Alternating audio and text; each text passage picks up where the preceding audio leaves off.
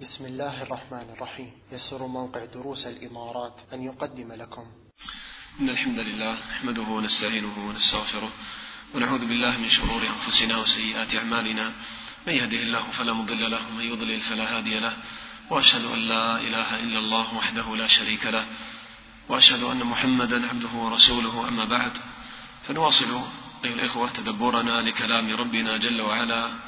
قد قال الله جل وعلا: يا أيها الناس قد جاءتكم موعظة من ربكم وشفاء لما في الصدور وهدى ورحمة للمؤمنين، قل بفضل الله وبرحمته فبذلك فليفرحوا هو خير مما يجمعون. ونسأل الله جل وعلا أن نفوز ببشرى نبينا محمد صلى الله عليه وسلم، حيث قال: وما اجتمع قوم في بيت من بيوت الله يتلون كتاب الله ويتدارسونه بينهم إلا نزلت عليهم السكينة وغشيتهم الرحمة وحفتهم الملائكة وذكرهم الله في من عنده. نسأل الله تعالى الكريم من فضله. ولا نزال أيها الإخوة مع سورة العنكبوت، ومن أعظم مقاصد هذه السورة موضوع الفتنة والابتلاء. أحسب الناس أن يتركوا أن يقولوا آمنا وهم لا يفتنون ولقد فتنا الذين من قبلهم فليعلمن الله الذين صدقوا وليعلمن الكاذبين. وحتى يطمئن المؤمن الذي يبتلى ويفتتن في هذه الدنيا من قبل أعدائه، حتى يطمئن ويثبت، طمأنه الله تعالى بأنه جل وعلا سيعاقب الظالمين الذين يفتنون المؤمنين. قال: أم حسب الذين يعملون السيئات أن يسبقونا أن يعجزونا ويفوتونا؟ قال: لا، قال: ساء ما يحكمون. من كان يرجو لقاء الله فإن أجل الله لآت وهو السميع العليم. ومن جاهد فإنما يجاهد لنفسه إن الله لغني عن العالمين. وذكر الله تعالى في هذه السورة أنواع من الفتن كما مر معنا: فتنة في الدين، وإن جاهداك لتشرك بما ليس لك به علم فلا تطعهما، ومن الناس من يقول آمنا بالله فإذا أوذي في الله جعل فتنة الناس كعذاب الله، وفتنة طول الفترة في الدعوة إلى الله مع قلة المستجيب فلبث فيهم 1000 سنة إلا 50 عاما. وهكذا ذكر الله تعالى قصة إبراهيم عليه الصلاة والسلام، وفيها تقرير لتوحيد الله تعالى الذي هو الغاية من هذا الابتلاء ومن خلق الخلق في هذه الدنيا، أن يحققوا توحيد الله. فجاء تقريره في قصة إبراهيم إمام الموحدين بعد النبي صلى الله عليه وسلم. وإبراهيم إذ قال لقومه اعبدوا الله واتقوه ذلكم خير لكم إن كنتم تعلمون. وجاء تقرير البعث، تقرير لقاء الله جل وعلا في الآخرة، لأن هذا من مقاصد السورة. فأعظم ما يثبت المسلم وقت الفتنة أن يشتاق للقاء الله. من كان يرجو لقاء الله فإن أجل الله لآت، فيثبت ويهون عليه كل شيء. فناسب أن يبرز هذا الأمر في هذه السورة، تقرير لقاء الله تعالى والبعث. أولم يروا كيف يبدئ الله الخلق ثم يعيده إن ذلك على الله يسير قل سيروا في الأرض فانظروا كيف بدأ الخلق ثم الله ينشئ النشأة الآخرة إن الله على كل شيء قدير، إلى أن قال: والذين كفروا بآيات الله ولقائه أولئك يئسوا من رحمتي أولئك لهم عذاب أليم. وافتتن إبراهيم فتنة شديدة، فتنة العذاب الشديد. قال: فما كان جواب قومه إلا أن قالوا اقتلوه أو حرقوه، تحريق بالنار. قال: فأنجاه الله من النار إن في ذلك لآيات لقوم يؤمنون. ورجع يدعوهم إلى الله، وما آمن له إلا لوط عليه الصلاة والسلام ابن أخيه. وعوضه الله تعالى خيرا لما هاجر من بلاده ترك أهله وعشيرته، عوضه الله تعالى أهلا خيرا من أهله. قال: وهبنا له إسحاق ويعقوب وجعلنا في ذريته النبوة والكتاب وآتيناه أجره في الدنيا من الذكر الحسن والثناء الجميل والرزق الواسع الطيب وإنه في الآخرة لمن الصالحين. وبعد ذلك ذكر الله تعالى قصة لوط عليه الصلاة والسلام الذي آمن بإبراهيم عليه الصلاة والسلام، فبعثه الله تعالى نبيا لأهل سدوم هناك بالشام بالقرب من إبراهيم. وفتنة هؤلاء والعياذ بالله الفاحشة العظيمة، اتيان الذكران والعياذ بالله، قال إنكم لتأتون الفاحشة ما سبقكم بها من أحد من العالمين، أئنكم لتأتون الرجال وتقطعون السبيل.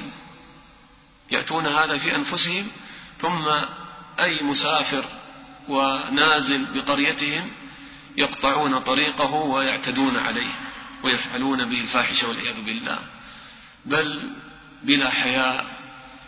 وتأتون في ناديكم المنكر، حتى إذا اجتمعوا والعياذ بالله هكذا يتبجحون بفعل هذه الفاحشة فيما بينهم علانية والعياذ بالله. فما كان جواب قومه إلا أن قالوا ائتنا بعذاب الله إن كنت من الصادقين، هكذا بكل استهانة وبلا مبالاة. وماذا ترجو من إنسان انطمست فطرته، فطرة مطموسة، شرك بالله واتيان الرجال واجتماع على هذا وعدوان وظلم، فهكذا قالوا بكل جرأة على الله ائتنا بعذاب الله إن كنت من الصادقين. قال رب انصرني على القوم المفسدين، فاستجاب الله تعالى دعاءه. ومعنا هذه الآيات في تكملة هذه القصة في هذه الليلة. فاستجاب الله تعالى دعاءه عليه الصلاة والسلام، فأرسل رسله من الملائكة لإهلاك هذه القرية الظالمة. قال جل وعلا ولما جاءت رسلنا إبراهيم بالبشرى قالوا إنا مهلكو أهل هذه القرية إن أهلها كانوا ظالمين. قبل أن يذهبوا إلى لوط عليه الصلاة والسلام ذهبوا إلى من؟ إلى إبراهيم عليه الصلاة والسلام. لماذا؟ تأمل إلى رحمة الله. ولما جاءت رسلنا إبراهيم بالبشرى، أي بشرى هذه؟ الآن جاءوا لإهلاك قوم لوط، أي بشرى هذه؟ ولما جاءت رسلنا إبراهيم بالبشرى، نعم بشروه بإسحاق ومن وراء إسحاق يعقوب. وتأمل إلى رحمة الله تعالى ولطفه، هذا من لطف الله تعالى بعباده، أن الله تعالى قدم البشارة قبل ماذا؟ العذاب والنذارة. هذا من لطف الله تعالى. إن رحمتي سبقت غضبي. ففي هذا الوقت العصيب في إرسال هؤلاء الرسل لإهلاك قوم لوط يبشرون إبراهيم بهذه البشرى العظيمة، دخلوا عليه قالوا سلاما، قال سلام قوم منكرون، فراغ إلى أهله فجاء بعجل سمين فقربه إليهم قال ألا تأكلون، فأوجس منهم خيفة قالوا لا تخف، وبشروه بغلام عليم إسحاق. فأقبلت امرأته في صرة فصكت وجهها تصرخ وتضرب وجهها وقالت عجوز عقيم، كيف ألد وأنا عجوز؟ هذا بعلي شيخا، إن هذا لشيء عجيب. وقالت عجوز عقيم، قالوا كذلك قال ربك إنه هو الحكيم العليم. هذه البشرى. وتأمل إلى حكمة الله تعالى، لما كان إرسال هؤلاء الرسل لإهلاك قوم من الأقوام بشروا إبراهيم عليه الصلاة والسلام بأنه ستكون له ذرية يعمرون هذه الأرض بعبادة الله بدل هؤلاء القوم الذين أهلكهم الله. هذه من الحكم في إرسال هؤلاء الرسل أولا إلى إبراهيم ولتبشير بهذه البشرى العظيمة من رحمة الله. ولما جاءت رسلنا إبراهيم بالبشرى، هنا لما كان السياق للإهلاك أجمل هذه البشرى، لم يفصلها بالبشرى وانتهى الأمر. قالوا إنا مهلكو أهل هذه القرية، ما قالوا إنا سنهلك، لا، عبروا بالجملة ماذا هنا؟ جملة ماذا الإخوة؟ اسمية، إنا مهلكوا، حتى الخبر جاء بالجملة بالاسم، والاسم يدل على الثبوت والاستقرار بخلاف الفعل، يدل على التغير التجدد. قالوا إنا مهلكوا، يعني هذا أمر مفروغ منه، إنا مهلكوا أهل هذه القرية. أي قرية؟ سدوم، قرية قوم لوط. إنا مهلكوا أهل هذه القرية. لماذا؟ ماذا قال؟ إن أهلها كانوا ظالمين، قد تمكن منهم الظلم، وضعوا الأمر في غير موضعه. لما وضعوا هذا الماء، ماء الحياة، في غير موضعه ظلموا أنفسهم. لما أشركوا بالله وضعوا العبادة لغير الله ظلموا أنفسهم. إن أهلها كانوا ظالمين، كأن الظلم قد استقر في كينونيتهم وطبيعتهم، كانوا ظالمين. إبراهيم عليه الصلاة والسلام، تعرفون الإخوة خلق إبراهيم الذي تميز به ماذا؟ الحلم. فقال ماذا؟ قال إن فيها لوطا. كيف تهلكون هذه القرية وفيها لوط رجل صالح مؤمن نبي من أنبياء الله ومن معه من المؤمنين؟ قال إن فيها لوطا. قالوا نحن أعلم بمن فيها، لا تخاف، نحن أعلم بمن فيها من لوط عليه الصلاة والسلام والمؤمنين. لذلك الله تعالى قال في سورة هود: فلما ذهب عن إبراهيم الروع وجاءته البشرى يجادلنا في قوم لوط إن إبراهيم لحليم أواه منيب. يا إبراهيم أعرض عن هذا، إنه قد جاء أمر ربك وإنهم آتيهم عذاب غير مردود. فإبراهيم كان في غاية الحلم. تأمل هؤلاء الناس يفعلون هذه الفاحشة العظيمة ومع ذلك يجادل الرسل في إهلاكهم. يقول يعني فيهم لوط وفيهم بعض المؤمنين، فانتظروا، لا تهلكوا هذه القرية بأكملها لعلهم ينصلحون. فيهم مثلا 30 20، الله تعالى يحفظ القرية الظالمة بعباده المصلحين فيها، فانتظروا. يجادلهم مع شدة فحشهم. هذا من حلم إبراهيم عليه الصلاة والسلام. وهنا أيضا ذكرهم بلوط عليه الصلاة والسلام: إن فيها لوطا. وهكذا المسلم. يقول قتادة رحمه الله في هذه الآية كما ثبت عند عبد الرزاق، قال: لا تجد المؤمن إلا يحوط المؤمن حيث كان. لا تجد المؤمن إلا يحوط المؤمن حيث كان. هذا قول قتادة رحمه الله. وقتادة يعني تفسيره يمتاز بالوعظ، هذا بارز في تفسير قتادة رحمه الله.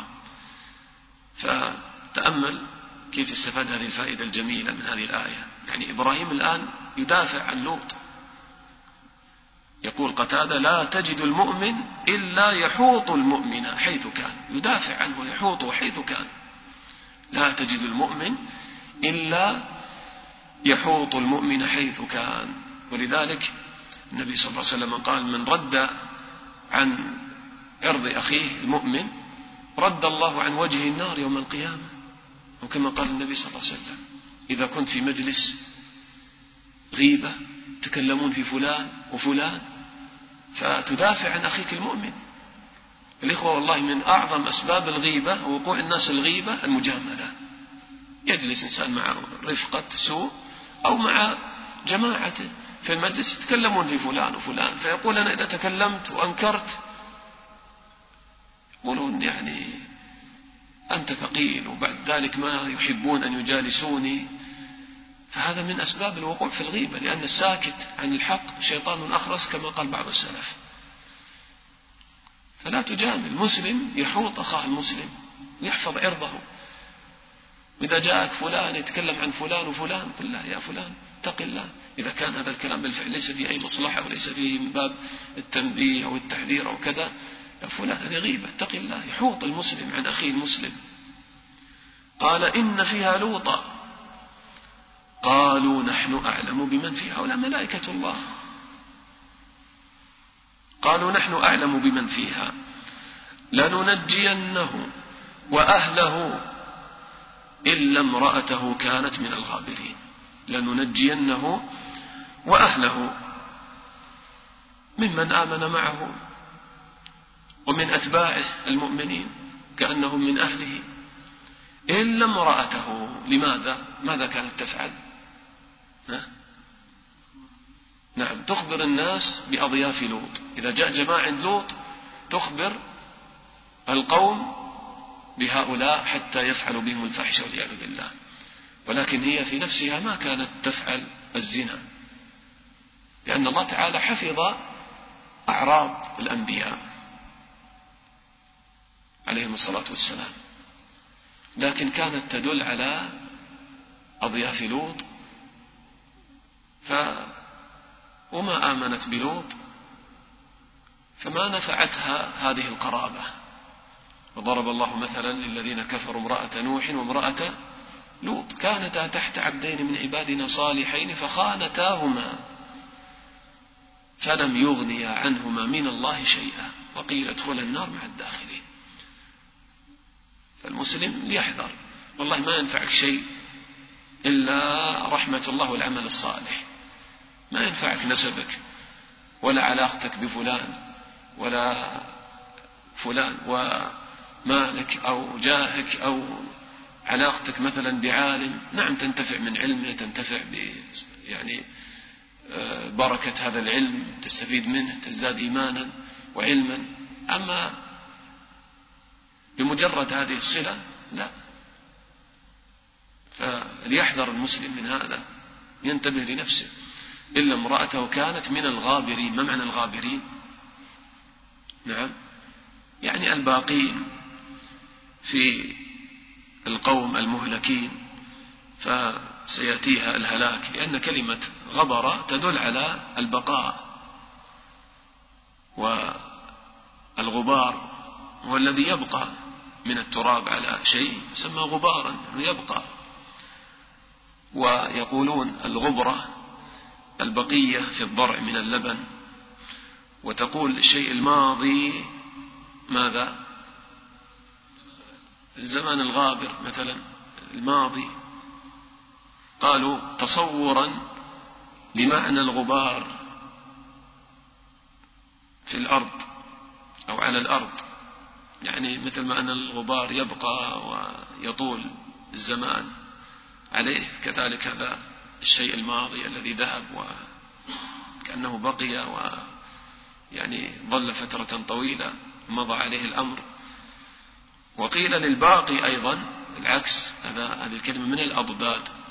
وقيل للباقي أيضا غابرا تصورا بتخلف الغبار، يعني الذي يعدو، الذي يجري أمامك في المستقبل، يعني يثير الغبار، أو الذي يجري أمامك يعني فيثير عليك الغبار، فكذلك سموا الذي يكون في المستقبل بالشيء بالغابر. المهم إلا امرأته كانت من الغابرين، يعني من الباقين في الأرض المدمرة المهلكة. طيب، ذهب هؤلاء الرسل والملائكة إلى قرية لوط، ولما أن جاءت رسلنا لوطا. هنا قال أن جاءت، في الأولى قال ولما جاءت، لكن هنا زاد أن، وأن هنا كما قال أهل اللغة للتأكيد، هي زائدة للتأكيد، وهذا مناسب جدا، لأن المقصود من إرسال هؤلاء الرسل من هم؟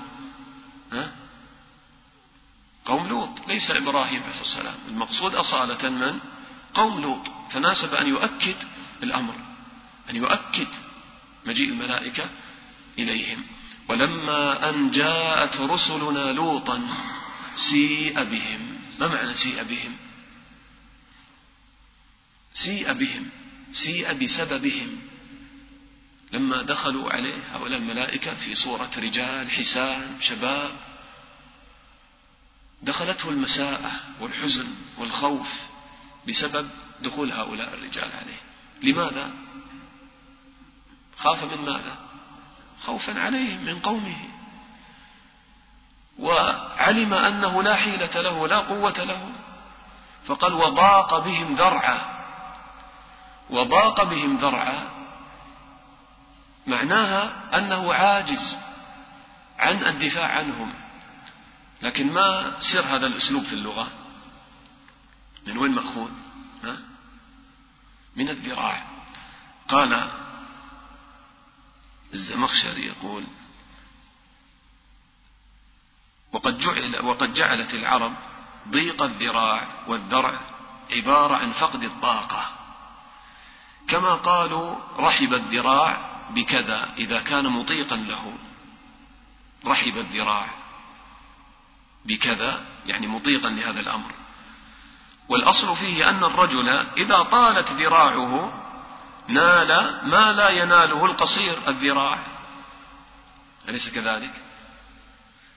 الرجل ذراع طويلة وقوية عنده قوة، فينال ما لا يناله القصير الذراع. فضرب ذلك مثلا في العجز والقدرة. فمعنى وضاق بهم ذرعا يعني عجز عن نصرتهم والدفاع عنهم وتدبير أمرهم. سيء بهم وضاق بهم ذرعا.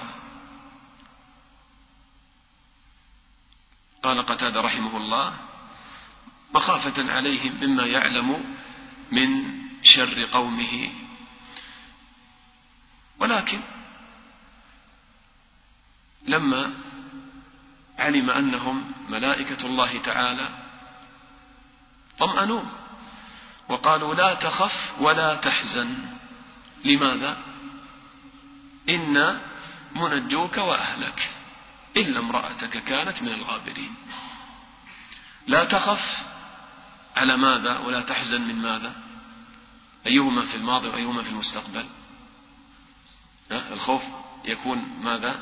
المستقبل، والحزن على الماضي. هذا الفرق بين الخوف والحزن.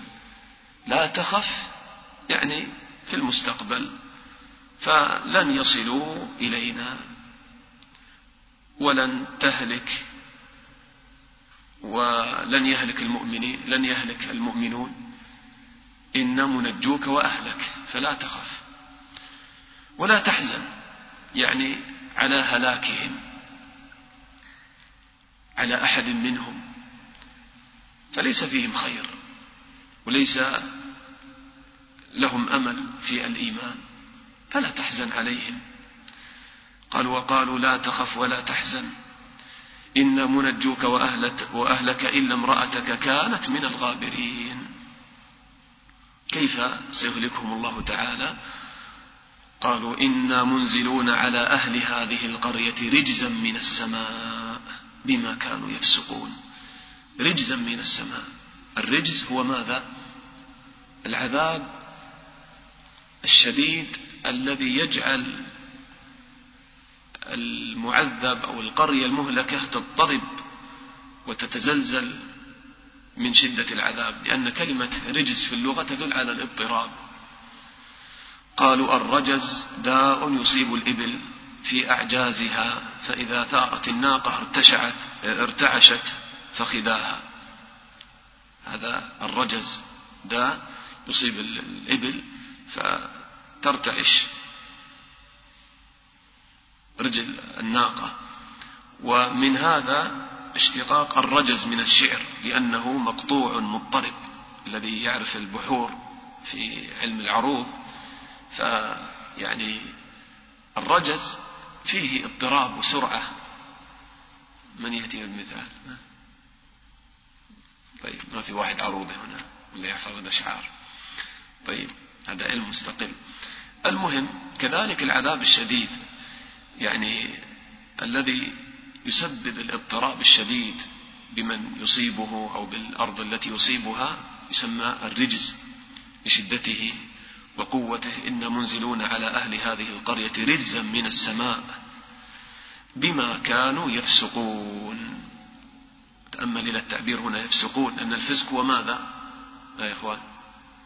الخروج عن طاعة الله. وهذا مناسب جدا في وصف هؤلاء، لأنهم ماذا فعلوا؟ خرجوا عن ماذا؟ عن الفطرة، عن الدين، عن التوحيد، عن الفطرة السليمة، عن الحياة. بما كانوا يفسقون. فكيف كان عذاب هؤلاء؟ أرسل الله تعالى إليهم هؤلاء الرسل، منهم جبريل عليه الصلاة والسلام، فقال بجناحه هكذا، جناح واحد له 600 جناح، فاقتلع القرية من الأرض بجناحه، ويعني هكذا ذهبت القرية إلى الأعلى إلى السماء، ثم هكذا يعني ردها الله تعالى إلى الأرض، فجعلنا عاليها سافلها، قلبها، والمؤتفكات، فقلبها وأرسل عليها حجارة من سجيل، فجعلنا عاليها سافلها وأمطرنا عليها حجارة من سجيل منضود مسومة عند ربك وما هي من الظالمين ببعيد. هذا رجز من السماء، هذه الحجارة، فرجموا بالحجارة، وهكذا سقطوا على رؤوسهم في الأرض حتى غارت هذه القرية في الأرض. ولذلك جعل الله تعالى مكانها واضحا، قال ولقد تركنا منها، يعني من القرية، من ابتدائية هنا، ولقد تركنا منها آية بينة واضحة لقوم يعقلون، لمن يعقل وفقط فكر بعقله في عاقبة هذا الفعل الشنيع. قال ابن كثير وجعل الله مكانها بحيرة خبيثة منتنة، وهو إيش؟ البحر ماذا؟ الميت. وجعلهم عبرة إلى يوم التناد، وهم أشد الناس عذابا يوم المعاد. قال في نظم الدرر الماء الأسود المنتن الذي غمر قراهم كلها بعد الخسف بها، وهو مباين لجميع مياه الأرض لكونه ماء السخط لمن باينوا بفعلهم الخلق، لمن باينوا بفعلهم الخلق. قال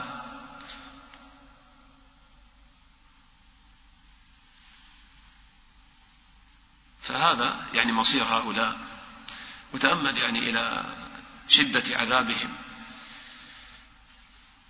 فهؤلاء يعني هذا العذاب من جنس عملهم الإخوة، كما كانت فطرهم مقلوبة منتكسة كذلك قلب الله تعالى ديارهم، فهذا مناسب. ولما استخدموا ماء الحياة وصبوا هذا الماء في غير موضعه، صب الله تعالى عليهم حجارة من سجيل منضود من طين محمى يابس شديد. فهكذا كان جزاء هؤلاء والعياذ بالله. قال وما هي من الظالمين ببعيد في الآية الأخرى. هنا قال ولقد تركنا منها آية بينة لقوم يعقلون. فلذلك الإخوة الذي يذهب إلى البحر الميت لا يجوز له أن يكون بهذه البقاع ويذهب إليها للسياحة كما يفعل كثير من الناس، أو للعلاج ببعض الطين الموجود هناك، كما يفتي بهذا يعني علماء الشام هناك وبعض العلماء هناك، لأن هذه أماكن عذاب. النبي صلى الله عليه وسلم أخبر في الحديث لما مروا على ديار ثمود قال لا تدخلوا هذه القرى إلا وأنتم باكون، يعني خشية أن يصيبكم ما أصابهم. يعني ما يليق بالإنسان المسلم يدخل هذا المكان، مكان عذاب عذبت فيه أو قوم، ثم يدخله وهو يعني فرح ويأكل ويشرب ويمرح ويلعب هناك، أبدا هذا ما يليق، هذه غفلة في الحقيقة، يخشى أن يصاب بشيء من العذاب. فلذلك النبي صلى الله عليه وسلم لما دخل ديار ثمود في مروره في غزوة تبوك يعني أسرع وقنع رأسه صلى الله عليه وسلم. ثم بعد هذه الفتنة يعني من قوم لوط، فتنة يعني فساد الفطرة وانحراف الشهوة، ونسأل الله تعالى أن يسلمنا ويسلم بلاد المسلمين من هذه الفواحش. للأسف مثل هذا الأمر يعني يوجد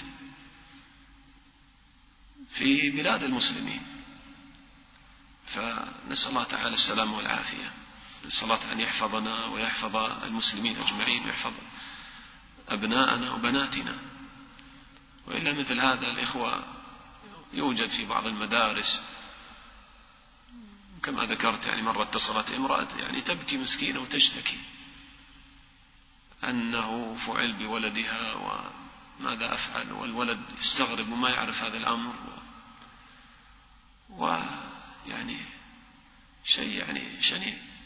بل بعض الطلاب مرة في مدرسة إعدادية قال يا أستاذ والله كل الفصل يفعل العادة السرية في الفصل إلا طالبين.